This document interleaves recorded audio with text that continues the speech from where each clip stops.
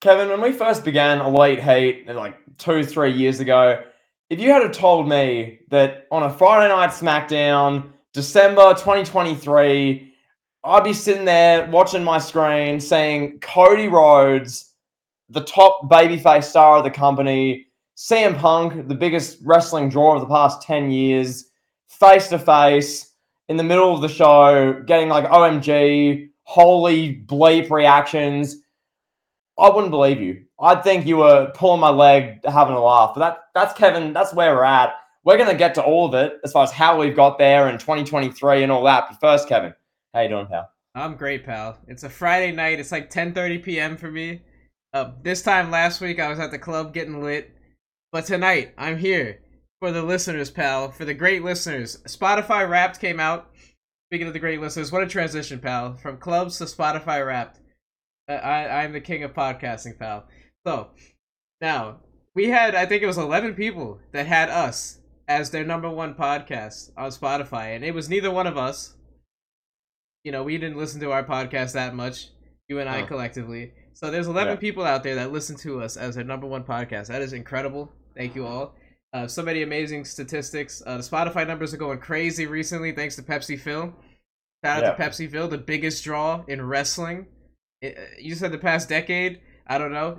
I don't know. Maybe he is. But man, it's crazy. Thank you all so much for listening. 5-star reviews on Spotify, please. If you hear us, Apple Podcasts, 5 stars. I mean, that helps us get us into the algorithm, and yeah, that's what we need. That's what we do it for, pal. Kevin, yeah, and those Spotify rap numbers you mentioned. So for the listeners' context, Kevin sent me these the other day, and I don't listen to our show on Spotify or the audio platforms. I'll watch us back on YouTube. I'll leave YouTube comments. That's all I do. So we've got, I think it was 20, 25, somewhere in that ballpark, who have us as like our top 5 podcasts they listen to. Yes. Which is nuts. Crazy. I mean, that's insane. Hopefully in 2024, we can just keep building on that. That's a really good base. You guys support us, listen to us, make our show possible. I listen to our shows back and think this is a pretty good podcast. I like to think. Not to toot the Elite Heat horn, pal, but I think we're going along with what WWE is doing pretty well. We're producing good content. They're producing good content, and there's content to laugh at with good old pal Tony in Jacksonville. So we'll get to all of it, Kevin. We have a loaded run sheet, as we always do. This is the first of our big year in review podcast shows. We've got Elite Heat 25 awards, big calls for 2024. Today we're starting here, though, Kevin.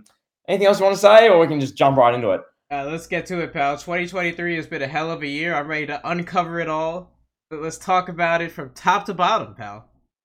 Yeah, so Kevin, I want to start off with WrestleMania season. Now, We're not going to go show by show with this. We're not going to review, oh my God, and in the second week of January, this event happened. In the third week, this event. How I've done this, how I put this together, WrestleMania season generally, I thought was quite a success this year. I think across the board, this stretch I'm talking about, it's Royal Rumble through about Backlash. So about January through April, that general sort of time period. We're lumping a few things together, but just generally should be all fine. I want to ask you, Kevin, I mean, obviously it was super successful. They broke all sorts of records in WWE.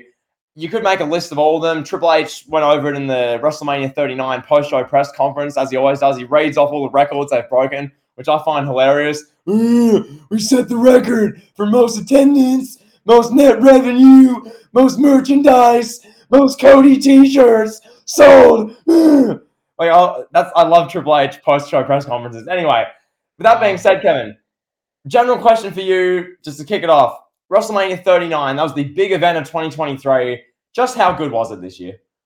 And it was a great WrestleMania. It really was, honestly.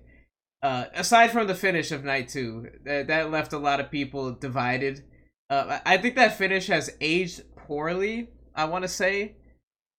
I don't know how it's going to age in the next 5 to 10 years, but as we get further from it, it's not looking so great. Cody is single-handedly the biggest star on the show, and he's been the biggest star on the show for all of 2023, basically. He's the most box office, most must-see, pal. But overall, the show is great. I mean, what can you say? Got the tag team title match main event, Rhea Ripley versus Charlotte Flair. That was like a great match. There was so much good stuff going on. I don't know. What did you think? Like, I believe that when we reviewed it, we gave it like a 7.5 or an 8 out of 10, if I remember correctly. We gave it an 8. I think we both gave it an 8, Yeah. or maybe an 8.25. It was like an 8 out of 10, like legitimately really good WrestleMania. To me, this felt like WrestleMania, which might sound dumb, but Kevin, in recent years, I mean, we recount this every time we say it. WrestleMania 38, even a year ago, was so bad we nearly just discontinued the podcast because there was nothing to talk about. It was Roman versus Brock 7. It was Charlotte versus Ronda. It was dreadful, Kevin. And then that didn't feel like WrestleMania, even though there was a Steve Austin match that was great and there were some positives, but it didn't really have that WrestleMania feel in my eyes. 37, you were there. That was COVID Mania. 36 was the real COVID Mania in front of no one. 35, way too long. 34, you can go through them. I think 33 was the last one that had a proper like WrestleMania feel, where they had the amazing set, the pretty good card, accompanying some momentum at that time because of SmackDown success around there. But yeah, this WrestleMania 39, I loved it. Looking back, yes, there's the stuff at the ending. We got a question on that coming up. We'll address how that's aged, as you mentioned. But generally, I have nothing but really good things to say about it, to be honest. Yes. That being said, yes, Shane McMahon's knee exploded. Yes, some of the booking on night 2 was unnecessary. But I look at that IC title triple threat match. I've gone back to watch that back like 5 to 6 times now. I still just watch that in amazement of what Drew, Sheamus, and Gunther did. That's the best match of, the career for, I'd say, all of them. I love that match. And then Logan Paul, Seth Rollins, and Cena Theory wasn't the best. But there's lots of, pal. Don't forget KSI is a walking prime bottle. Just ridiculous. Anyway, yeah, so much positives. And yeah, Roman and Cody was great. Yeah. Can I take the gloves off just for a moment on Adam Cole? Oh, here we go. Can I do that just for a moment? So you remember there were like interviews coming out with Triple H and Edge where they were kind of being very cordial and respectful. And basically, if you read between the lines, what they were saying was that what Edge was saying is that he was being underutilized. And what Triple H was saying was like, hey, we're giving this guy a lot of stuff and he's still not happy. It's essentially the translation of what they were saying. How could Edge, Adam Copeland, a Hall of Famer, first ballot Hall of Famer, certified legend, top 12 guy of all time until the match graphic was made by an AEW intern, then he got bumped down to top 15 by me. How could a guy like that come out and say, hey, I was underutilized when he was in the co-main event of WrestleMania 39 Night 2 in a Hell in a Cell match? Granted, it was against Fergie. Granted. But you and I are not big fans of Fergie, but to be objective, Fergie is presented as a big star on WWE TV in 2023. So he's in the co-main event with a big star in a Hell in a Cell match, and he said he still got the nerve to say, I'm being underutilized, pal. Just egregious. Absolutely egregious. Well, Kevin, and yeah, the thing what made WrestleMania so great this year, and as they will continue with 40, I'm sure, 41 going forward, the entrances were insane. Dominic and Rey Mysterio, as I've said a few times this year, it's the year in review. I'll repeat it because this is our year in review show. Rey Mysterio's entrance at WrestleMania 39 is, in my eyes, one of the greatest entrances of all time. That had everything. Yeah.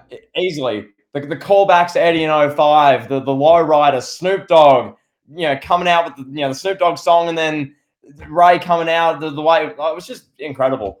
Dom's entrance was nearly as good as well. Coming out, it was on brand. It was on point. He had the police car. It was just so much was well done. Roman's entrance with the grand pianos. Cody's felt huge. Edge, Adam Copeland, pal, your favorite wrestler, coming out with the Brood entrance, which, Wrestling Gifts, Superkick Studios, our friends, pal, they were saying live that was one of the coolest things they've ever seen. That Brood Edge entrance, that was nuts. Balor's entrance was quite cool. It was a full demon one. So much to like. You thinking, pal? Do you care to talk about the opening match of WrestleMania 39? Do you want to mention that one? Well, the match that I infamously said in our debate is to watch the main event night 1. I opened the agenda. I was like, Kevin, forget the Usos and Sami Zayn and Kevin Owens. Forget it. That can go on night 2 to open. The main event of night 1, I said this. I can't believe I said this. The main event needs to be washed Cena, who hasn't won a match in 4.5 years, versus Austin Theory. That I think, in hindsight, that is the worst Elite Heat take of the year. I'll own up to that. That was a honker. That was crap. That match happened. There was cheating. There was some biting in there, pal. Cena, Pal, an audible got called halfway through because the match was that bad. An audible got called, Kevin, in the opening of WrestleMania featuring John Cena, a Mount Rushmore star all time. The audible got called 2 weeks out on an episode of Monday Night Raw when Cena obliterated Austin Theory on the mic. It was just like, bro, you're terrible. And Austin Theory was like, I'm Austin Theory. And Cena was like, yeah, I know, you suck, bro. And then John Cena went into a private meeting with Nick Khan and Triple H after that episode of Monday Night Raw and was like, yeah, that match that you had planned for us to go 28 minutes? No, we're going 14, bro. This guy sucks. That's literally, I'm quoting exactly what John Cena said to Triple H in a backstage meeting. That is word for word, verbatim what Cena said. Yeah, incredible. And Kevin, just saying on the sort of WrestleMania theme, we'll keep it moving here. I'll ask this question here, which I'll answer myself first, and feel free to go ahead. Regarding what made WrestleMania season so good this year, because obviously, yeah, we're praising things, but what about it was so good? To me, and I'll mention this storyline as well, this needs to be mentioned, the Roman-Sami Zayn thing really set the tone from the top of the card. This was a thing that had been going on for months and months and months. Sami and the Bloodline, Sami Roman. It was just an ongoing thing. Royal Rumble, they do that huge ending, Kevin, which I remember, yep, it was a predictable main event. Of course, Roman's going to beat Kevin Owens in that WWE Universal title match. Obviously, Reigns retains. They do a 15-minute cinema ending, pal. You got, Zayn, Owens, Usos there, Heyman sobbing with the lay on. Roman's he's scolding them, and then there's the turn, and it was great. They do the Elimination Chamber, Kevin. This, I will say now, not to give away my, award votes for the next week or two, my favorite segment of the year, personally speaking, is this the best segment? Is it the best promo? I'm not saying that, but to me, my favorite segment of the year, Sami Zayn, SmackDown, Montreal, the day before the Elimination Chamber. When his music hit, it was like that old theme song for the first time in years. He comes out to like a hero's welcome. It was like, Kevin, it was like a war general emerged back from the depths of battle, and he was being cheered, and there was 18,000 people in the arena screaming. Sami Zayn can get a word in for 7 minutes. He was shoot crying, pal. Sami Zayn was shoot crying on national WWE television as Nick Khan sat in the boardroom and counted money. Kevin, that was on the great segments. Then Sami Zayn swore in French and said he's going to win the title tomorrow night in Montreal. This is his WrestleMania. To me, that was my favorite segment. I loved it. That set the tone really well. Were all the storylines god tier this past WrestleMania season? I mean, not really. Some were good, some were okay. Ray and Dom was probably the highlight of the build. That was a great storyline in the build. But yeah, I think that set the tone really well, pal. Nick Khan counting money as Sami Zayn swore in French in Montreal. Oh man, that video package, that hype package was great. Who was the guy that narrated it? That MMA journalist from Montreal? What is his Ariel name? Helwani. Ariel Helwani. Yes. Yeah. I love Ariel Helwani. Great guy. Yeah, for me, I'm gonna say what made WrestleMania season special was the return of Cody. I mean, we had missed Cody. He had been gone from like July of 2022. Then it was like the worst kept secret that Cody was coming back at the Royal Rumble. Here he is, pal. Here's Pharaoh, QT Marshall, Brandy. They're all here. The Nightmare Family, pal. Cody's marching down to the ring like he's 1998 Stone Cold Steve Austin with the Steve Weisers, pal. And he reclaimed his spot at the throne, pal. Won the Royal Rumble, pointed to the WrestleMania sign, and here we are, pal. The road to WrestleMania. It was great to see Cody back. He was looking great. And he started his reign of terror, pal, as a top star in WWE in 2023. And beyond, absolutely, pal.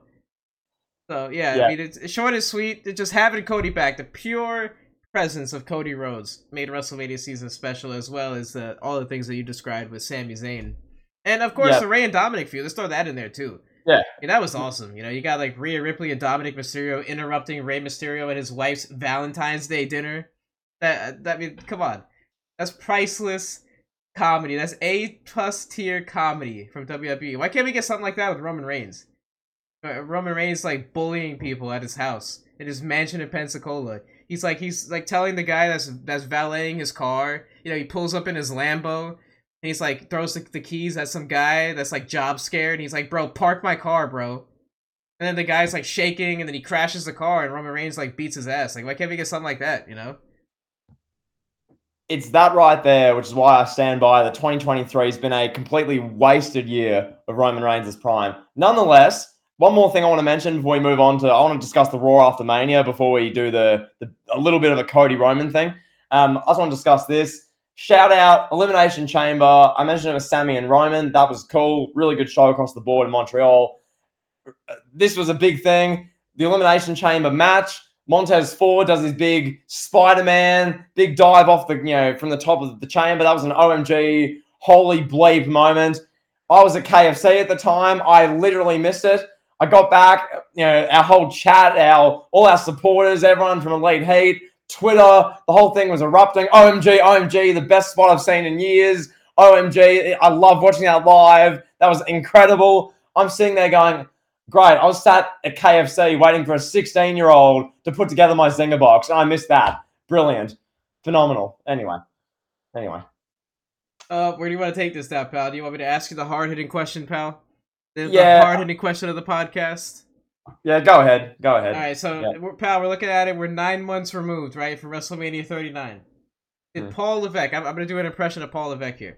Did Paul Levesque make the right decision by doing this here, pal? Hold on. Bear with me just for a moment, okay? All right, hold on. Bear with me. It's a great question, pal. All right. Boom. Okay. So, pal, for our audio listeners, Kevin's writing right now. I think he's got I can't quite see here. He's got, I think, a pen.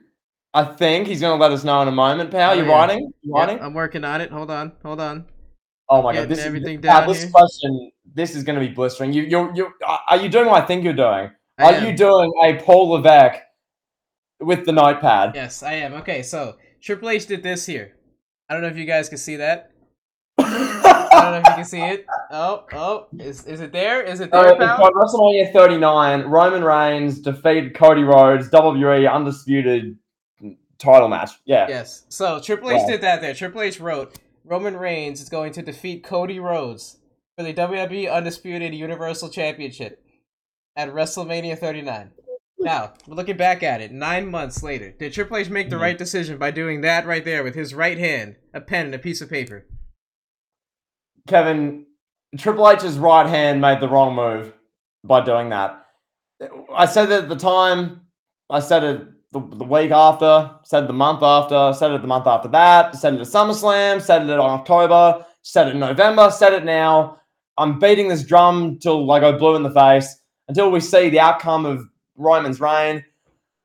It was the wrong move. Roman's 2023, as you hint at with what you just said there, how they could be doing fun segments with him beating up a Lamborghini driver, him at Samoan Thanksgiving, having a confrontation with some random Samoan uncle. They could do segments where Roman Reigns goes to visit the islands of Samoa. Do like a 4-week video segment. Like, Kevin, if Roman's going to be off for a month, as he was in September, July, all these months Roman just wasn't there at all, have a 4-week set of segments. Roman visits his hometown. Roman visits his island, Samoa. 3 different segments during each SmackDown. Roman Reigns, disrespecting people in his, Samoa, but, seeing his relatives, having interactions in Samoa, anything. Being the tribal chief, getting his lay redone, abusing some poor seamstress who's making minimum wage, who's putting his lay together, just barking at her. I don't know. Anything.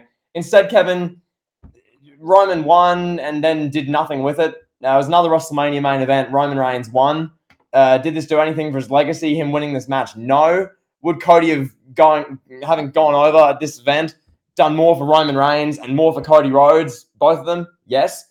It would have been much more interesting during the Bloodline Civil War if Jey Uso is barking at Roman Reigns, you ain't got your belt anymore, you little bitch. You ain't got your belt.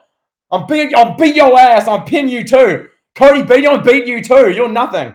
That would have been way better. I've seen the discourse since. Oh, well, Roman without the title, it wouldn't have worked. Yeah, it would have. Stop. It's a prop. It's all it is. It would have been just as good as Roman crying. Kevin, I'll leave my answer there. This is something we could talk about blue in the face. That's my answer, pal. Objectively, is the wrong move. There you go, pal. For time's sake, I'll keep my answer short and sweet. Yep. I think at the end of the day, Triple H made the right move with his right hand and the pen. Okay. I think when Roman and Pepsi Phil are feuding over the undisputed Universal Championship with Paul Heyman crying in the middle of it, give me money, pal. Just saying. Now, that being said, Yep. did Triple H know that CM Punk would be in WWE? No. When he booked that match? No, he didn't. So I don't know where things were gonna go. Who knows? We don't know. We don't know where this is gonna go. I'm still in the camp of like let it play out. I think for right now is the best decision. It's not aging greatly, like I said, but it's still. I think it's still the best decision. Cody's a mammoth right now for merchandise, and as a babyface, doesn't need a championship. Cody's he's just great. He's just Cody Rhodes, pal. He's a big star. So I'll go to the next question, pal. Has bringing in the new World Heavyweight Championship, the championship that was basically presented on TV as a, hey, nobody's good enough to beat Roman. Here's a second title. We created that so Raw can have a championship. Here, let's give it to Rollins. Has that championship been a good move? I'll be honest, it's been fine. Like, I still feel like it's early to comment on this. It hasn't been presented as it's like the OMG big deal title. You look at what they did. I mean, Rollins beat. They won there was a tournament. Rollins beat Styles in Saudi. He won the title. Cool, good match. Then he feuded with Judgment Day for months, and we did Rollins Balor a few times. I mean, the matches were okay. No match was that great. It was like 3-star matches from memory. Like fine, okay matches, heaps of interference. Rollins Nakamura wasn't bad, wasn't great. You know, Nakamura was like, your back was injured 3 years ago. I kicked you in the back. I'm going to beat you. And Rollins was ending pay-per-views, crying, sobbing, holding his back, needing a stretcher like he's Shawn Michaels at SummerSlam 02. Just outrageous. And now they're doing stuff with, Drew and Jey Uso, and they're teasing the Punk feud. So, Kevin, to keep this answer somewhat brief, has bringing the new World Heavyweight title been a good move? After seeing how they've used Roman Reigns this year, i.e. hardly at all, you forget he's even employed. Yes, at least they've had a world championship on the show each week. It's been a positive in that regard. And also, I know people will probably be watching this wanting us to address this. Raw after Mania sucked. We know we're not going to address Raw after Mania. It was bad. Vince McMahon, okay, he's evil. We're not going to address that. Kevin, your answer as far as the World Heavyweight title, thoughts? It's fine. It's fine. It pretty much echoing what you said. I mean, fine. Rollins as the world champion is good. Rollins is doing his damnedest to make that belt prestigious. You have to establish a championship, and there's really no better way to do that than put it on the arguably the best wrestler in the company, the top guy, the guy that's been there through and through it all. Who's about to main event WrestleMania 40 with Pepsi Phil, pal. So yeah. I'd love to see it, pal. Next question. Just real quick on that, and we did a whole episode like the lineage of the big gold belt, like back in May when they were about to introduce this, which is a great idea from your part. That got good plays, pal. We did that episode, and we spent like the whole thing, or at least I did a rant. You were discussing this. That belt, the big gold belt, the World Heavyweight title they had 12 years ago, it was like a hot shot belt. There was a title change every 4 weeks, and we criticized them for that. Now Seth Rollins has held it for perhaps 7 months. It's going to be 10 months at least. So, no, can't fault it. Kevin, I'll ask you now. As far as the big stars, the breakouts of 2023, there's one guy who seemed to break out. And yeah. Is LA Knight the breakout star of 2023? Say yeah. Yeah, pal. Is LA Knight objectively the breakout star of 2023? Absolutely. From a WWE standpoint, 1000%. You could argue, I don't even know who you could argue. I was going to say you could argue Gunther, but Gunther broke out in 2022. I don't know. The Miz, pal, he's doing his 2015 Cena impression, pal. Doing monkey flips and cross bodies and springboards. The Miz, the breakout star, I don't know. No, there's really no competition. Damian Priest, I guess, would be maybe like a distant second.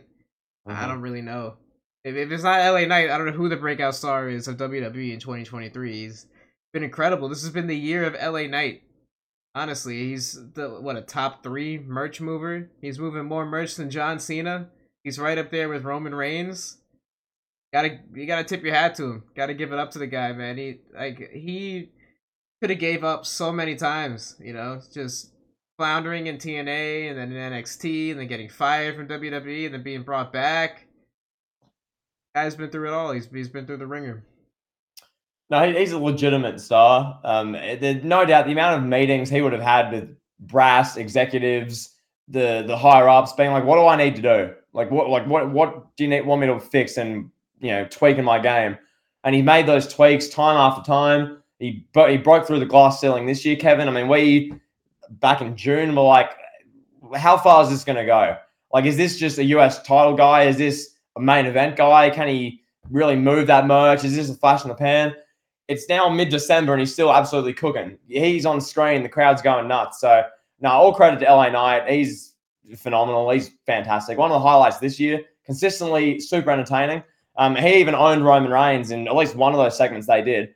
Quite literally barged past him, roasted him on the mic, owned him in the segment. So, there you go. Yeah, I want to see him in the ring with CM Punk. I want to see a promo battle between those two. Punk mentioned him tonight on SmackDown. Punk did the whole thing, and that was cool. Just seeing Punk do that.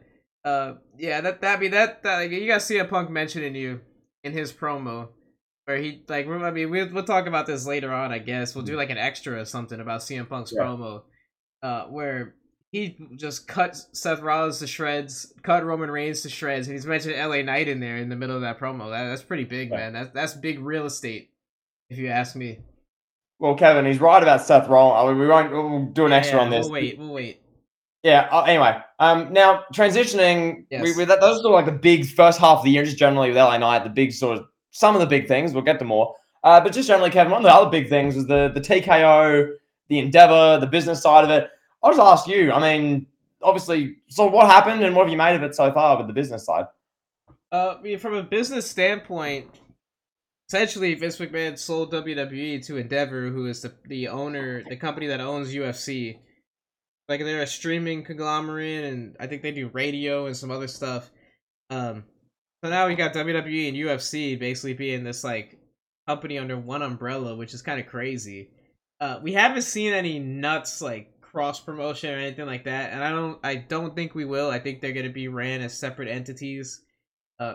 Seems like the brass is smart enough to realize that WWE and UFC fans do not intermingle very well. So that's good. I'm glad we haven't seen Nate Diaz cutting a promo on LA Knight. Nobody wants to see that. I think I speak on behalf of like 90% of wrestling fans when I say that. But I mean, from a standpoint of like as a fan, I mean, nothing's really changed. I mean, there were rumors that came out a couple days ago about about Ari. I don't know who it was. It wasn't Ari, but one of the executives, big time guys at Endeavor, was like, "Oh, we got to cut back on WWE house shows, pal." And that's really all we've seen so far. Will we see some more changes like that? Will we see some more suits that don't understand wrestling telling Paul Levesque what to do from like a creative standpoint? Will we see a suit saying, "Hey, look, this guy Karrion Kross looks like a wrestler. He looks like someone I watched as a kid. I want Karrion Kross to be a star. Make him a star." Will we see stuff as ridiculous as that? I don't know. It hasn't gotten there yet. I hope it doesn't. Right now, it's been great, and not a lot has changed. It's pretty reminiscent of what WWE was before the sale when Triple H took over from SummerSlam 2022 to WrestleMania season. Been pretty much the same. Yeah, no, that's fair. And I guess just quick follow up on that. You touched on this. We do our Triple H like every 6 months. We sort of see what Triple H is at. We did this one about a year ago now. One in about SummerSlam time. Just quick follow up. I'll ask you. I mean, Triple H is now a year and a half in. He's fully cemented himself.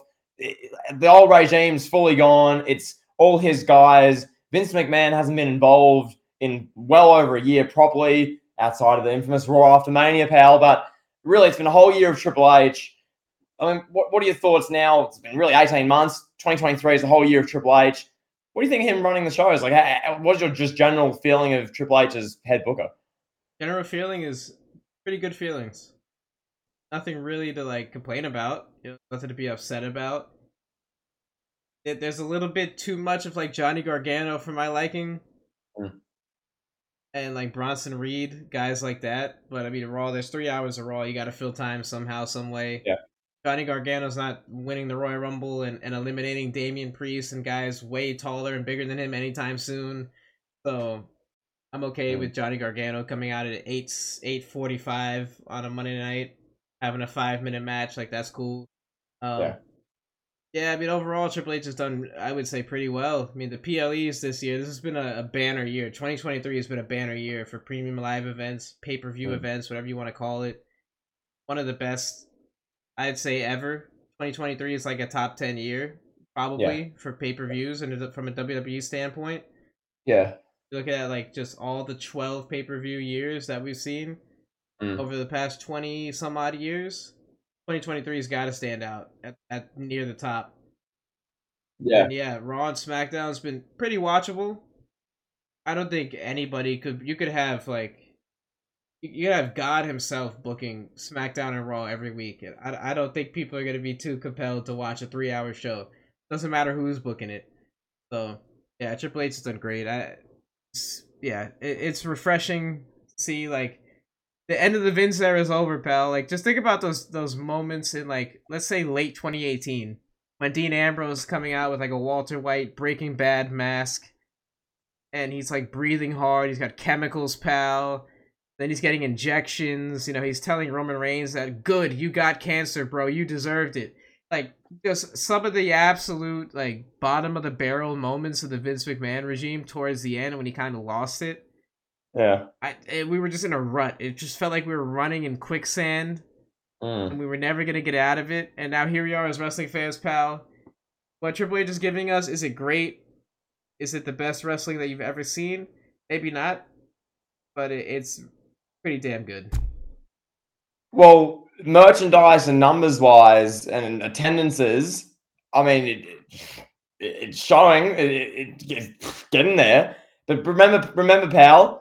Triple H sucks because his nose looks like a dick. Remember that. Triple H is bad.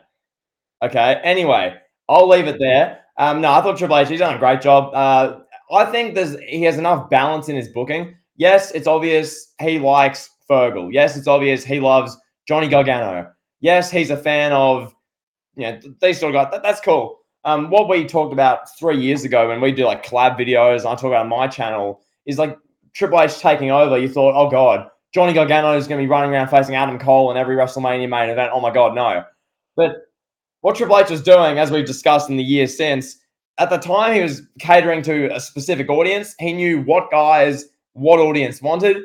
Now, as far as the head WWE role, he knows what guys the general WWE audience want to see, who should be pushed, who the big stars are, staggering the card accordingly. So now Triple H done a great job this year. I don't care that his nose is big and looks like a dick.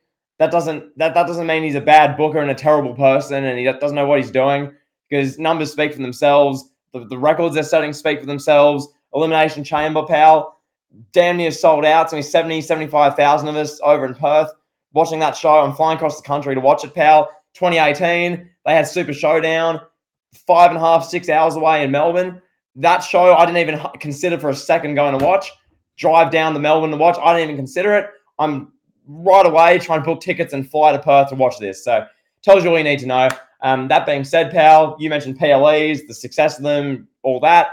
I want to ask you, there are a bunch of good ones this year, but specifically, I mean, international ones I want to touch on. Those being Elimination Chamber and Backlash. Yes, there were Saudi shows as well. Those were just pretty solid, but specifically Backlash and Elimination Chamber, I love Money in the Bank too. Don't forget that. Don't forget Money in the Bank. That too. Oh my God, there's too many. There's too many, pal. What was your favorite international one, pal? Backlash for me, for sure. Mm-hmm. Yeah. Roman Reigns wasn't on it, pal. We didn't need Roman Reigns. We don't need Roman Reigns, period. All we needed was Cody and Brock and Bad Bunny and Damian Priest. That's all we needed, pal. Yeah, that was a hell of a show. Zelina Vega getting her moment in the sun. Cody versus Brock was great. Bad Bunny versus Damian Priest, a show stealer. That's a match of the year candidate, in my opinion. I think that's a top 10 match of 2023. Sue me. Yep. Bad Bunny is, I mean, bro, like we've said it at the time. This is like Michael Jackson coming in like 1987 and having a great match with Macho Man Randy Savage or like Ricky Steamboat or something. You know, it's unheard of what Bad Bunny's doing from a celebrity standpoint. It's really like this dude is a musician. casually having a match of the year candidate. It's nothing like it we've ever seen before. The crowd was super hot through and through. I mean, they hadn't had a show in Puerto Rico, a pay-per-view since New Year's Revolution 05 or 06. It had been a long time, and it was more than overdue. I don't know why WWE hasn't gone to Puerto Rico. I mean, it's part of the United States. I don't know why they haven't gone there for a pay-per-view. Doesn't make any sense.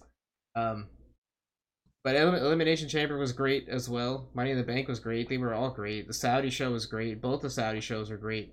Can't really complain either way. Whatever you want to choose. No, absolutely. And yeah, the reason I asked favorite international PLE, we'll get to our just favorite PLEs and ranking them in one of our shows in the next few weeks. We'll get to that. There's plenty of stuff to do for the end of the year, pal. We'll get to it. And one more thing I want to shout out as well, we're bringing up all this 2023 stuff. Shout out Brock Lesnar. Worked the first 5 PLEs of this year. Was legitimately full-time. Yes. The first 5 months of the year. Yep. People, just because it's Brock and just because of what happened in 2018, 2019, 2020, still associate him as a part-timer. He legitimately wasn't. He was there more than most regular full-time guys this year. He was on nearly every Raw for the first 5 months of the year. So shout out Brock, legend. And his daughter literally looks like him. It's scary. That's making the rounds. Anyway, Kevin, nuts. Kevin, I'll ask you first. Now, oh god, as far as this is a question straight out of your wheelhouse. You love saying the term banner years. There's a banner year. This is a Kevin term. Take a shot every time he says a banner year. Kevin, I ask you, with WWE for now, which 5 WWE stars, in no particular order, just this isn't your top 5 wrestlers, it's just who, in your opinion, had a banner year in 2023? Give us 5 in WWE. Can I mention CM Punk? Does he qualify for this?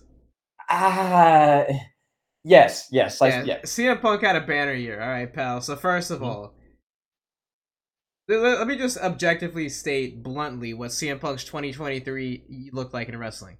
All right. From January to June, he sat back and rehabbed his shoulder that he injured while punching Kenny Omega and the Young Bucks from August 2022 backstage at All Out. He's sitting there cashing Tony Khan's sweet, sweet checks, rehabbing his shoulder from January to June. In July, he casually returns to AEW, gets a show created just for him on Saturday night live. AEW Collisions created literally for CM Punk and his buddies, pal. CM Punk and his buddies collided on TNT, pal. And then in August, this is backstage at the biggest show in AEW's history, AEW All In 2023. 90,000 people at Wembley Stadium in attendance. CM Punk punches out a rich kid, son of an actor in Hollywood.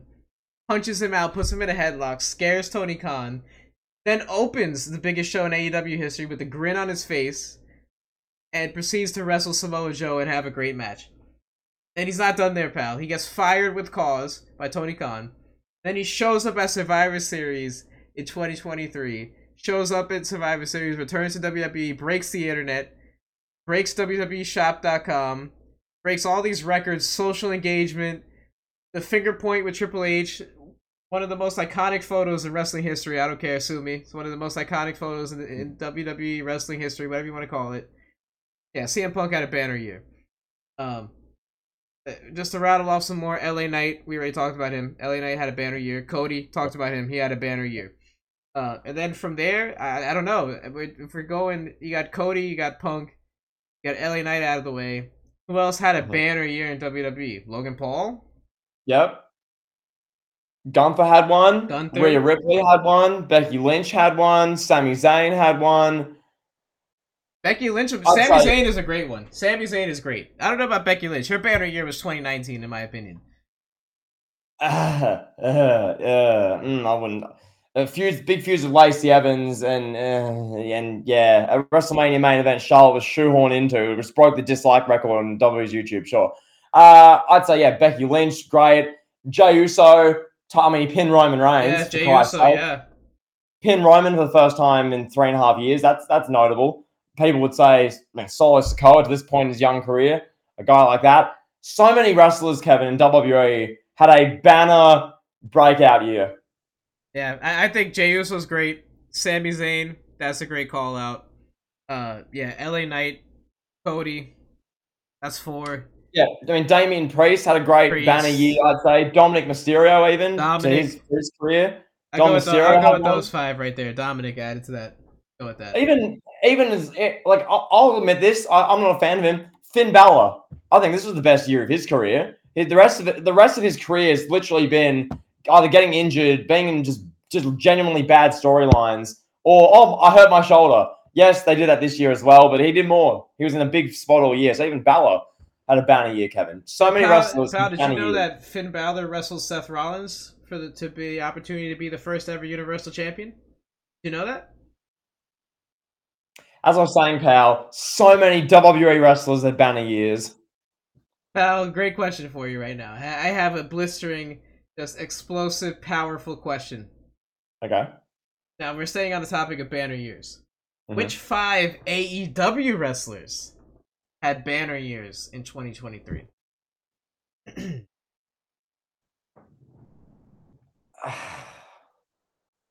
5 AEW. Strickland, Swerve Strickland. That's objectively 1. MJF. Tony Storm. That's good. You got to 3. Tony Storm, definitely. Orange Cassidy, maybe. Yeah, Orange Cassidy. Ricky Starks. Ricky Starks increased his value for when he goes to negotiate with Nick Khan and Triple H. Yep. Yeah, there's another one. There's another one in there. There's another one. I know it. It's on the tip of my tongue. Some people will probably say Claudio. Sure. I mean, we'll be objective here. Claudio. I can't tell you one match that Claudio had, but it's all over social media, all over the internet. People love whatever Claudio's doing. I'm not too sure what it is. I don't keep tabs on Ring of Honor. Moxley had a banner year in 2022 when he stepped in when Punk got hurt the first time. Yeah. Swerve, Tony Storm, MJF. Ricky Starks. We're naming the same 4 people over and over again. No, I'm just recapping. Yeah. Orange Cassidy. Orange Cassidy had a hell of a year. Yeah. Orange Cassidy was AEW's Gunther. He carried that Atlantic Championship. I think is the one he holds. He carried that, made it relevant. Christian Cage. I'll throw Christian Cage's name in the hat. Christian Cage, arguably doing the best work of his career, honestly. Genuine oversight. I forgot Christian Cage. Yeah, so I'd say that's probably the 5 with AEW. Once again, to recap, so Christian Cage, Orange Cassidy, MJF, Tony Storm, and Swerve. I'd say that's your AEW 5 wrestlers who you can point to and go, well, as messy as AEW was, as we'll get to, those wrestlers at least had pretty good years on the whole. They had years which they can look back on personally and think, I at least did something for good that year. That was a positive progression year in my career. That wasn't a flat line. That wasn't a decline in quality of my career in 2023. Kevin, with that being said, you mentioned CM Punk. He's currently the most viral, talked about, relevant wrestler. He just, was the big talking point on SmackDown, a great big promo, which we'll get to in an extra. Backstage segments against all these big-time stars. He's all the talk in wrestling. Kevin, I ask you this. AW fired him with cause and chose Jungle Boy Jack Perry instead. Kevin, was that Tony Khan's... Was that the final blow to AW? Was that something they will never recover from, do you think? Honestly, it could be. Honestly. If losing CM Punk is what causes Warner Bros. Discovery to drop them and pick up Monday Night Raw, and that's it for AEW. Where do they go from Warner Bros? If they don't have TNT, what's next? They're not going to get on Fox or NBC or anything like that. So it very well could be that was a huge fork in the road decision that Tony Khan made. To fire CM Punk. Ideally it's easy for us to say, right? We're sitting here as armchair quarterbacking, we're armchair booking, whatever you want to call it. Easy for us to say Tony Khan should have got the Young Bucks and CM Punk and Kenny Omega in one room and had them shake hands and squash it. If it was that easy, maybe it would have been done. Who knows? If you believe the rumors, CM Punk was supposed to meet with them 2 or 3 times, and the Young Bucks blew him off. They messed up his travel accommodations. He had to get directions from fans in England to get to Wembley Stadium. So Clearly, they didn't want CM Punk there. Yeah. So I don't know. Seeing how do I phrase this? Seeing on a WWE TV in 2023, seeing Cody Rhodes and CM Punk sharing a screen on SmackDown on Fox. That's the biggest death blow right there to AEW. Those two guys single-handedly are the embodiment of what AEW is. CM Punk created basically the butterfly effect of the pipe bomb, created AEW. The pipe bomb has started this whole revolution, this whole wrestling matches first, high flying spots, the focus on wrestling. Then from that movement, AEW was born. And Cody was the guy that went from WWE and was like, hey, I'm the son of a famous wrestler. I'm going to go wrestle in front of 100 people in bingo halls for Ring of Honor. And he gave Ring of Honor that relevancy and teamed up with the Young Bucks and Kenny Omega and helped make those guys famous and big stars. And for Tony Khan to look at those two guys and say, peace out, don't need you, bro. It's kind of hard. Like, it's like if the Lakers in 2000 were like, yeah, we don't need Kobe, we don't need Shaq. We got Derek Fisher, we got Robert Horry, got washed up Gary Payton, Karl Malone. That's AEW right there on WWE's TV. That's AEW's biggest stars. I don't know. Is it the final blow? No. Sorry, I had to say this. Is it the final blow? No, not yet. But it could very well be. Good. No, but it's a symbolic, like, gut punch, almost, is what it feels like. When, as you say, everything you just said there, this is Cody and CM Punk. These guys embody what All Elite Wrestling was all about. Not is anymore, which we'll get to in a moment. Whatever they are now, we've got a whole question that's blisteringly worded about that. But, yeah, it's just that visual of CM Punk and Cody on Friday Night SmackDown, face-to-face. I'm just like, this is symbolic of AEW's identity is done. They're just, I don't know. That being said, Kevin, you answered that very well. That was a clip-worthy answer. That was glorious content, pal. That was great podcasting, I must say. Now, I want to ask you, let's take a moment. Now, we've done week by week, Kevin, as seemingly since CM Punk was fired with cause in what was, in my honest opinion, AEW's Tony Schiavone, or they'll put the butts in the seat moment where 600,000 people changed the channel in the Monday Night Wars. In what was AEW's moment where they fired CM Punk and Tony Khan announced this in Chicago and everyone was booing Tony Khan. He's like, ever since then, what's happened? Let's take a moment to relive the AEW's fall, like as in the September through November time period. So I'm just going to just to recap. Tony Khan gets embarrassed in the ratings versus NXT, loses by over 300,000 viewers, fresh off an Adam Copeland signing, then goes on Twitter and has a childlike meltdown, ranting at people with 14 followers on Twitter, going off rip. I genuinely, people were worried for his health. Wrestlers wanted to put down the phone. So Tony Khan has an all-time Twitter meltdown that embarrasses AEW. That happens. Overpaying Adam Copeland to wear Sting face paint and get nut-shotted and lose matches to Christian Cage on Dynamite. A big dream match that's 40 years in the making, according to Tony Schiavone on Dynamite, pal. Lose a match because of Nick Wayne's mother with a title belt shot to the head. Okay, so that happened. Woo energy. Ric Flair. Ric Flair with the infamous 18 to 28-year-olds, no boyfriends, no husbands, meet me at the hotel room. Woo. As Ric Flair's daughter is like double the age of the 18-year-olds. Ugh. That happened. So yeah, Ric Flair, Paul White as the big mysterious tag team partner. Guys, who's going to be the fourth man? Omega, Ibushi, Jericho. These heart and soul, well, not so much Ibushi, but Omega, Jericho, heart and soul AW guys. Who's the fourth man? Is it Strickland? Is it a young talent, Ricky Starks? Is it Sammy Guevara, pal? I don't know. Is it a young Wheeler Yuta? It's Paul White, who can't move sideways, pal. Nothing screams revolution, new era, progressive AEW like Paul White at 54 as the fourth man, pal. The mystery tag team partner, pal. Then, I'm nearly done. Pal, I'm nearly done, then we'll pass to you. Who can forget the other big one? the Young Bucks doing a victory lap after dancing after firing the biggest draw in wrestling of the past decade. Now, CM Punk was fired, and the Young Bucks are hitting the cha-cha slide in front of the Chicago faithful. Kevin,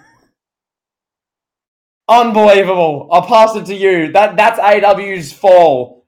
Quite literally, symbolically, metaphorically, the fall for AEW. That right there and much more. Kevin, talk to us. Well, the most embarrassing, hands down, the most embarrassing of all, even more embarrassing than Tony Khan's meltdown, in my opinion, is the Young Bucks doing a victory lap after firing CM Punk in Chicago. Like, that is, like, brain dead. Like, do those guys have any brain cells here? You know? For one, let me just say this bluntly. Chicago is the background, the heart and soul, the heartbeat of AEW. They've had damn near like all of their big shows have been in Chicago. You know, they had All Out in Chicago. All In was in Chicago, the show that birthed AEW. You know, they've run Chicago all the time. CM Punk has been there. They've sold out arenas in Chicago.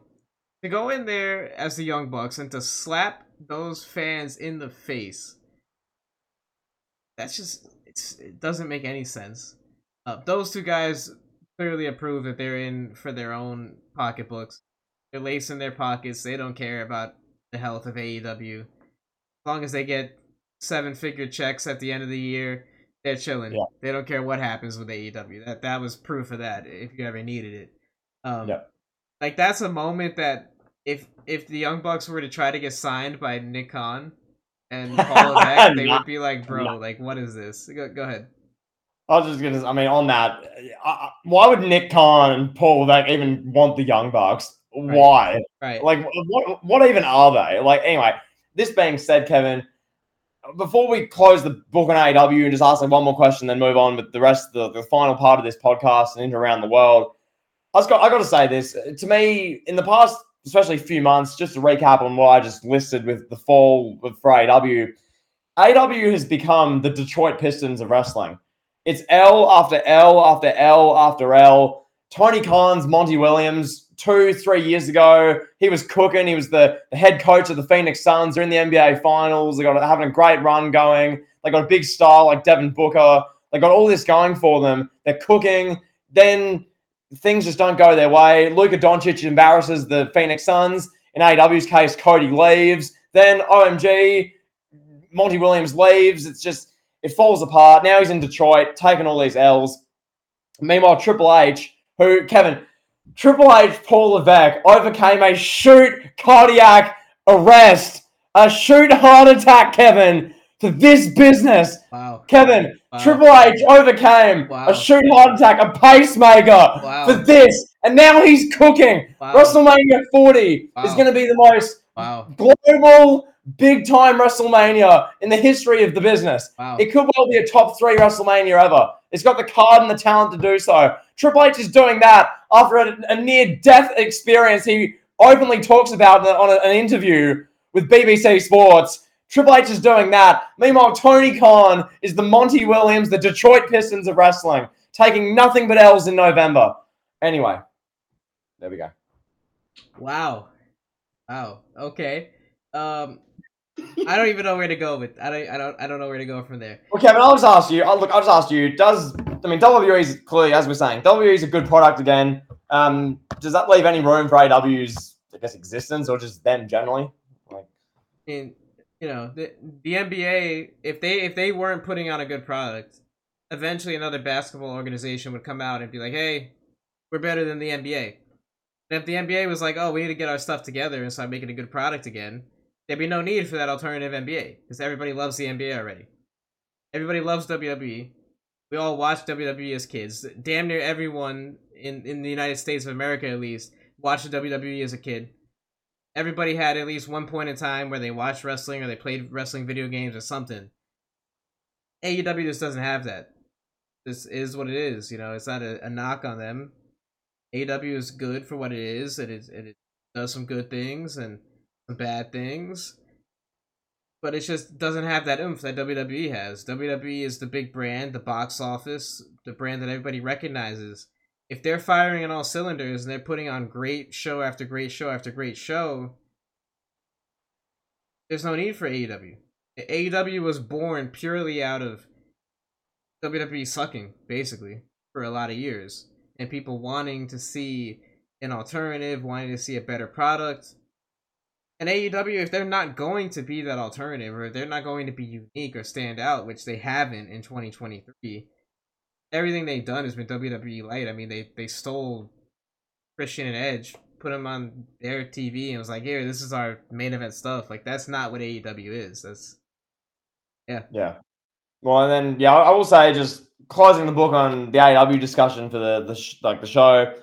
Just some positives. I thought the MJF and Adam Cole thing that deserves a mention. That was legitimately entertaining. That was just a really good story. For what they've told of it, where it goes from here, what happens with this devil thing, where Adam Cole returns or not, whatever they do, who knows? But what we did get, those segments were legitimately entertaining. With Adam Cole and MJF, that was like the highlight of AEW through the whole middle of the year. For 2023 was that really. So that I want to say. I'll list a few more things, Kevin, then pass to you if you want to add in more. MJF and Daniel Bryan's Iron Man match, I think was AEW's best match of the year that I watched. I thought that was just fantastic. Genuinely speaking, that was just a great match. It went the distance, pal. It went an hour. It went into overtime. MJF ends up retaining. That was just a great match, a great main event of the show. Those are like my big sort of positives. AEW, it was MJF's Iron Man match. It was MJF's Adam Cole storyline, and then CM Punk on Collision. For what we did actually get of that, I thought I was entertained by it. I was watching, I was watching Collision when CM Punk was on there, which I got a feeling going forward to 2024, 2025. I'm not going to be watching much Collision because they don't give you much to really look forward to if you're not a diehard fan of just AEW generally. But yeah, CM Punk stuff, the real world title, his Ricky Starks storyline, what they did there, again, Ricky Steamboat involved, but just generally stuff with Samoa Joe. Thought that was a positive as well. So there were positives AEW this year. It wasn't just all bad, AEW sucks, WWE's all perfect. No, there were legitimate positives AEW. Sadly, in the second half of the year, though, it was few and far between. More often than not, AEW would give you one or two good matches on in a show, and the rest of you go, oh, why are they doing this? Why are they doing that? Orange Cassidy, as well, as we said earlier, was great. Tony Storm had a good year. We've discussed the superstars specifically. Kevin, anything else on that, or you just want to move on? Yeah, I mean, we talked Tony Storm, we talked Strickland. Their rise was incredible. Trying to think. I mean, Orange Cassidy was fun. Revolution, I thought was a great show. Like the beginning of 2023 for AEW, I thought was pretty good. Ricky Starks looked like a big star with that feud, MJF going into the new year. Then the Punk MJF, I mean not Punk, Bryan MJF match that you mentioned. I mean, AEW's positives, they were few and far between in 2023, and that's not even to be mean. It's just is what it is. Yep. There's not a lot there, realistically. There's good matches on AEW every week, sure. Good matches on Ring of Honor every week. Aside from some good wrestling matches, not a whole lot to be excited about.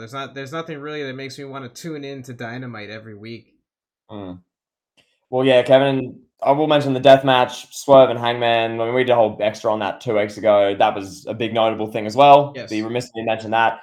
So I guess that's really all AEW, and that ties in with Ring of Honor. Ring of Honor is just like a subsidy body of AEW, basically. So don't need to cover much more on that. I want to discuss a little bit of NXT before we close this out, pal. NXT deserves a shout out this year. Shawn Michaels did a legitimately really good job throughout most of the year. Yes. Obviously, the most notable NXT was the one they went head-to-head with Dynamite, and then they had a lot of the shows, Cena, Undertaker, Cody, LA Knight, got like 970,000, whatever they did. Dynamite barely cracked 600. So there was that. That show was great, generally across the board. Becky Lynch's NXT work and just what she did, putting over Tiffany Stratton and the future of the NXT women was great. The NXT women's division was decent, I thought. Across the men's side of it, Bron Breakker's developing nicely. Carmelo Hayes is developing nicely. They got a good little base of talent building there. If you watch an NXT show, I didn't watch too many myself, I'll be honest. But everyone who does watch them, I hear fairly good things. I'm not hearing that it's meh. I'm hearing that generally it's good. Continuity makes sense. So shout out Sean and everyone involved in NXT, pal. There you go. Carmelo Hayes. That's another breakout candidate. 2023. Carmelo Hayes had a fantastic year. Being the NXT champion for a while, That was a good shout. NXT was really firing on all cylinders. Me personally, I can't come around to watch NXT. Just can't find the time. I would like to. Ideally, it seems like they're doing a lot of fun, good stuff. But from what I've seen of it, it's really good and seems to be in good hands. And yeah, can't wait to see what the future has in store for those guys. That crop, the NXT crop of talent was Tiffany Stratton and Chris Strickland, Wes Lee, Ron Breaker, Cora Jade. There's just a ton of talent down there right now. Absolutely. And then, yeah, Kevin, I'll round this out with one sort of just big question. We love our, like, what's going to be the legacy of sort of questions. Yeah. This is just a legacy question for 2023. I'll ask you. So it's sort of a three-part question, but it's all really the same thing. How are you going to remember 2023? You know, what's the legacy of 2023 for wrestling? And, you know, just on the WWE basis, if you want to throw this in here, it's been the best year since when? So, Well, to answer the last question, I would say my mind goes to 2014. I would say 2014 was the last great year WWE. There was a ton of good stuff. You know, Brock Lesnar was running wild. The streak was ended. The Yes movement. You know, Super Cena, like coming to an end. Yeah. There was a ton of great stuff. Sting. Survivor Series had an insane ending as well that year. Sting, the Ziggler thing. Yeah, that's a great shout. Yeah, I would say. I mean, that's the only year really that comes to mind. Like a lot of people like 2016, like SmackDown. I don't know. 2008 was also a great year, but I would say 2023 was the best year since 2014 from a WWE standpoint. Granted, it doesn't have a lot of competition. If you look back at that whole 11-year span, the grand scheme of things, not a lot of competition. Yeah, I'll stand by the take I made that it's the best year since 2008. That's where I stand on it. I lived 2014. 2023 just had, I mean, the PLEs and everything we've discussed. It just felt like there were more superstars as well, more big stars week to week. 2014 specifically had some lulls, especially the second half of the year. 2023 had a little bit, but not so much, I feel like. But yeah, it's pretty close between 2023, 2014. I'd say 2023 is the best year since 2008. To me, I remember this year really is the year WWE broke AEW. Really, the year AEW became redundant was this year. WWE became just the go-to for wrestling again, which is a pretty cool thing for us as creators. Yes, the AEW thing was awesome. I say it like it's gone out of business, but no, it was awesome in the sense of, yeah, it's an alternative. It's something new. We've had years of Dean Ambrose getting needles up his poopy hole. We've had years of that crap. Now it's something new. It's something, you know, WWE is really bouncing and bubbling and vibrant again. So yeah, that's going to be the legacy of 2023 for me. The year WWE really got their mojo back and really just got the ball rolling, the machine going. And hopefully now we get years and years of WWE as they are now and bigger, better, more records, more amazing shows, more memories, power, more international events, more new stars created. The WWE is back rolling. So that's really how I remember 2023. AEW has just been a means to an end to get WWE from point A back to point B again. That's how I view 2023. Yeah, I'm in the same boat. This was the year WWE became the big brand again, as I said already. Yep. 2023 was an incredible year for PLEs. I think that's another part of the legacy that we're going to look back at this. This is probably, I don't know if I'm going to be getting too crazy here, but could this be the peak of PLEs? I don't know. That's a hot take. Like, is it possible to replicate what they did this year from a calendar year standpoint? I mean, Survivor Series was a banger. Royal Rumble was a banger. WrestleMania was a banger. Backlash, Money in the Bank, Clash of Champions, Elimination Chamber. That's 7 of 12 PLEs that were really solid shows, like 8 out of 10 and up. That's 7 out of 12. That's pretty incredible. I think they're going to replicate that this coming year. Royal Rumble, you'll be there. That's going to be massive. Yes. That's just going to be the stars on the show. That event is going to be nuts. Elimination Chamber, I'll be there. That's going to be insane. That'll be probably Cody punching his ticket in an all-time great Elimination Chamber match. Rhea Ripley in a huge match. That's going to be amazing. 75,000 of us there, pal, in Perth. WrestleMania 40 is going to be nuts. Backlash is in France. That's going to be cool. I imagine the audience there is pretty hungry for some wrestling, pal. That's going to be great. Bash at Berlin. They're doing a show in Germany. That's going to be good. So hopefully SummerSlam. This is the chance 2024 has to be better than 2023. SummerSlam this year wasn't the greatest. It just didn't click. Partly Ronda, Shayna Baszler derailed the momentum. Partly Roman Reigns versus Jey Uso going 37 minutes, and everyone knew Jey Uso wouldn't win the match. That didn't help either. But yes, Survivor Series this past year, as you say, was a banger. There's a strong base. I agree with you. It's a strong base to try and beat. I think 2024 will. You don't seem so sure. I believe 2024 will be better than 2023 for the PLEs. So we'll see, pal. So yeah, overall thoughts on 2023. As we said, just to close out. Great year of pro wrestling. Honestly, I mean, it's great to be talking about this stuff. Yeah. Again, it's great to have like good content to talk about. It was kind of exhausting, like coming on here and like, okay, we got to talk about Pat McAfee confronting Vince McMahon. Oh, great content, bro. Now we have like good stuff, and I hope AEW sticks around because AEW gives us great content as well. Much as we make fun of it and talk bad about it, they give us great content. It's a gift that keeps on giving. Yeah. But whether it's CM Punk punching rich kids in the back, or it's Tony Khan having a meltdown, or it's Adam Copeland living out childhood fantasies with Sting, AEW is always a good talking point.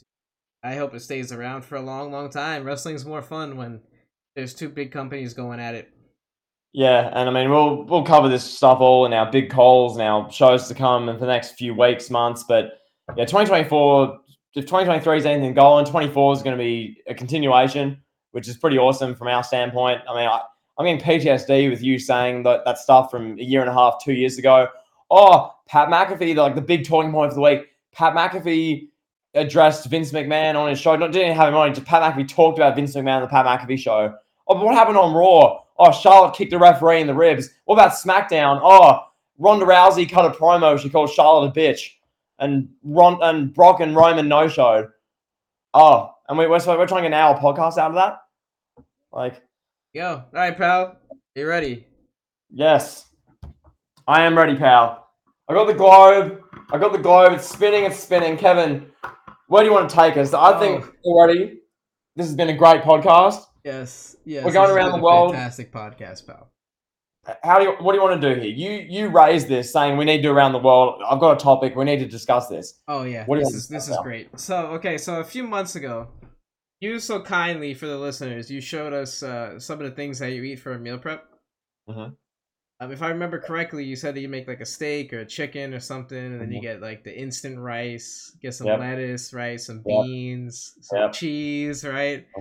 Yeah. So I looked at that. I watched back that segment when it took place, and I was like, I'm gonna try the Jimmy meal, pal. I'm gonna go to the store, get some beans, get some rice. I got some brown rice. Steak, cheese, lettuce. Gonna go make this bowl, pal. And I remember I said to you, I was like, the way I grew up with the rice and beans that I eat with like heavy seasoning and sauce and like, grease, I was just like, I don't think I could eat this, bro. Like, I don't think I could eat it the way you eat it. So I got a can of pigeon peas, right?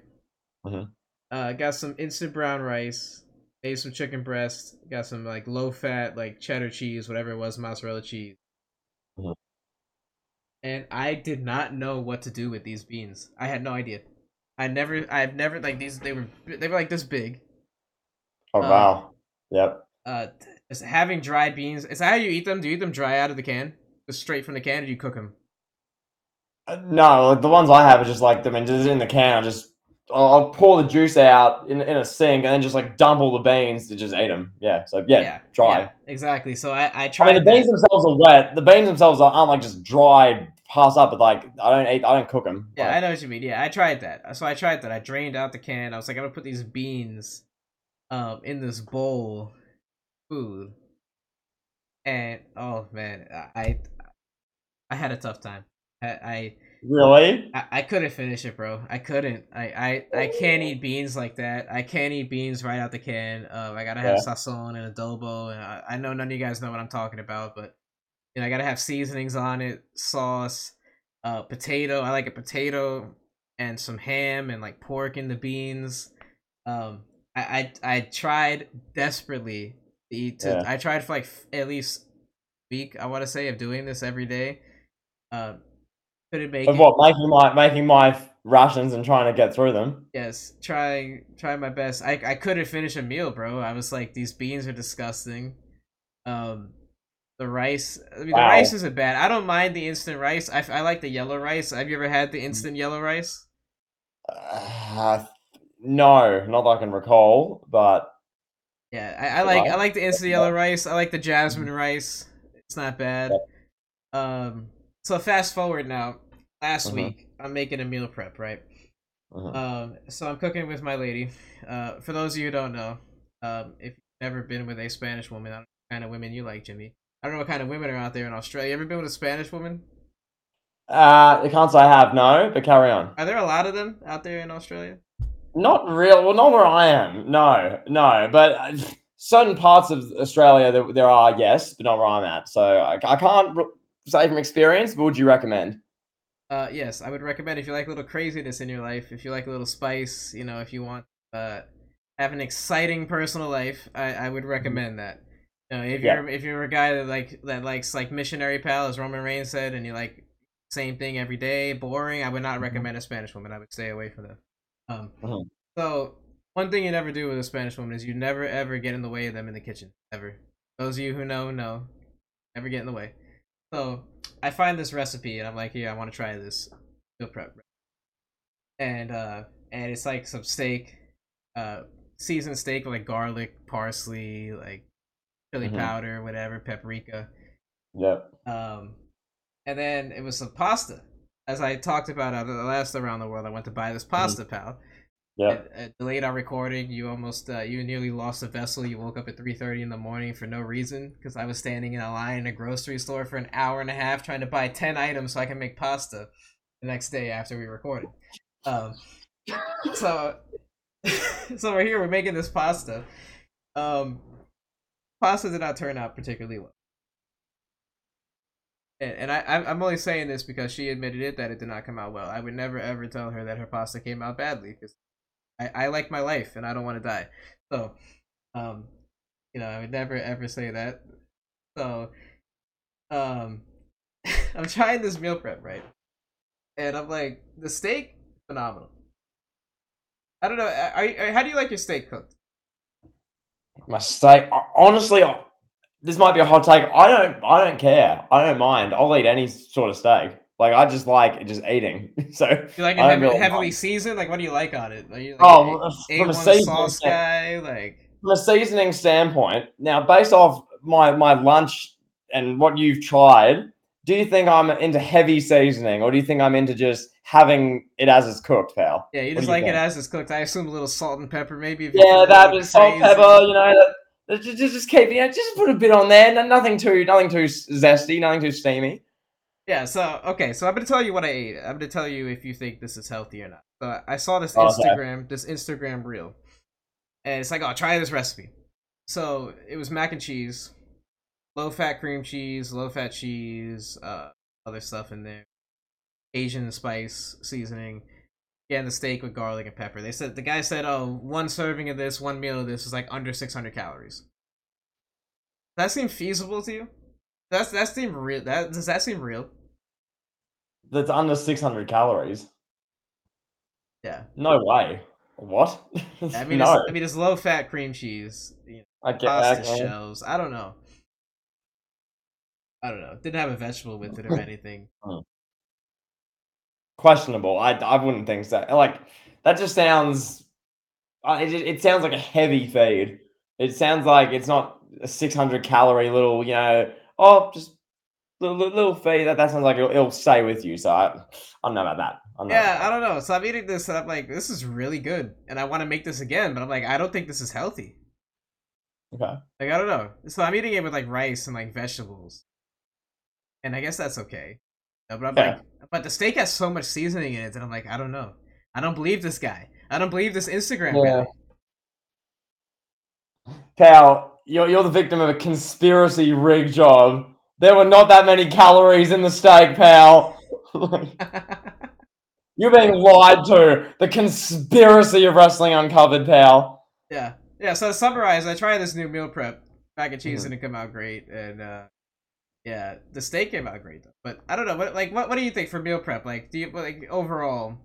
You're I know you have your philosophy. Is that what you eat? Do you ever like waver from that, or do you eat that same meal? I'm a creature of habit. No, I sort of stick with the same stuff. Like I'll have the same breakfast each day, same lunch. Dinners change, obviously. I don't eat just the absolute same thing every day, but generally, yeah, I'll have that pretty much most days. And with how my palate's set up now, I don't eat as much fast food sort of nowadays. Like, I don't get the Subway every other day. I don't get KFC every other day. I might have that stuff once every odd week. So really, my palate is now like, oh, if it's 11:30, 12 o'clock, oh, I'm hungry. And then the thought of what I do, pal, I heat my meat up in that case, whether it's steak, whether it's chicken, whatever. Then what I'll do, I'll put it in my container. I'll get 3 bits of cheese, melt the cheese through it. So that really gives it something. Is it the spice, the seasoning, the herbs, the yada yada you have? Hell no, it's not. It's still white boy food, pal. It's a pasty white palate. But it gives it something really nice. It melts the cheese through, you get some lettuce in there, some nice, fresh, crisp, like some iceberg lettuce, some really good lettuce. Oh, stop. Iceberg lettuce. Ugh. Oh, iceberg. Oh, amazing. I love it.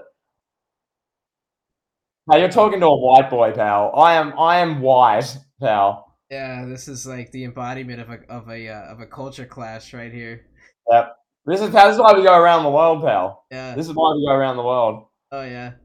Yeah, pal. I mean, that was an interesting experience when I tried your meal prep. I was like, so it was night and day. It was like I tried your meal prep, did this, and I tried this steak with this heavily seasoned steak. I was like, I like this area a little more, but I just don't know if it's healthy. And I don't know. I feel like if I'm gonna eat like steak with a bunch of seasoning and a bunch of grease, like I might as well just eat pork and rice and beans and. You know what I mean? Stuff I and like. on that, just a general comment, just generally, all the seasoning, all the extra stuff.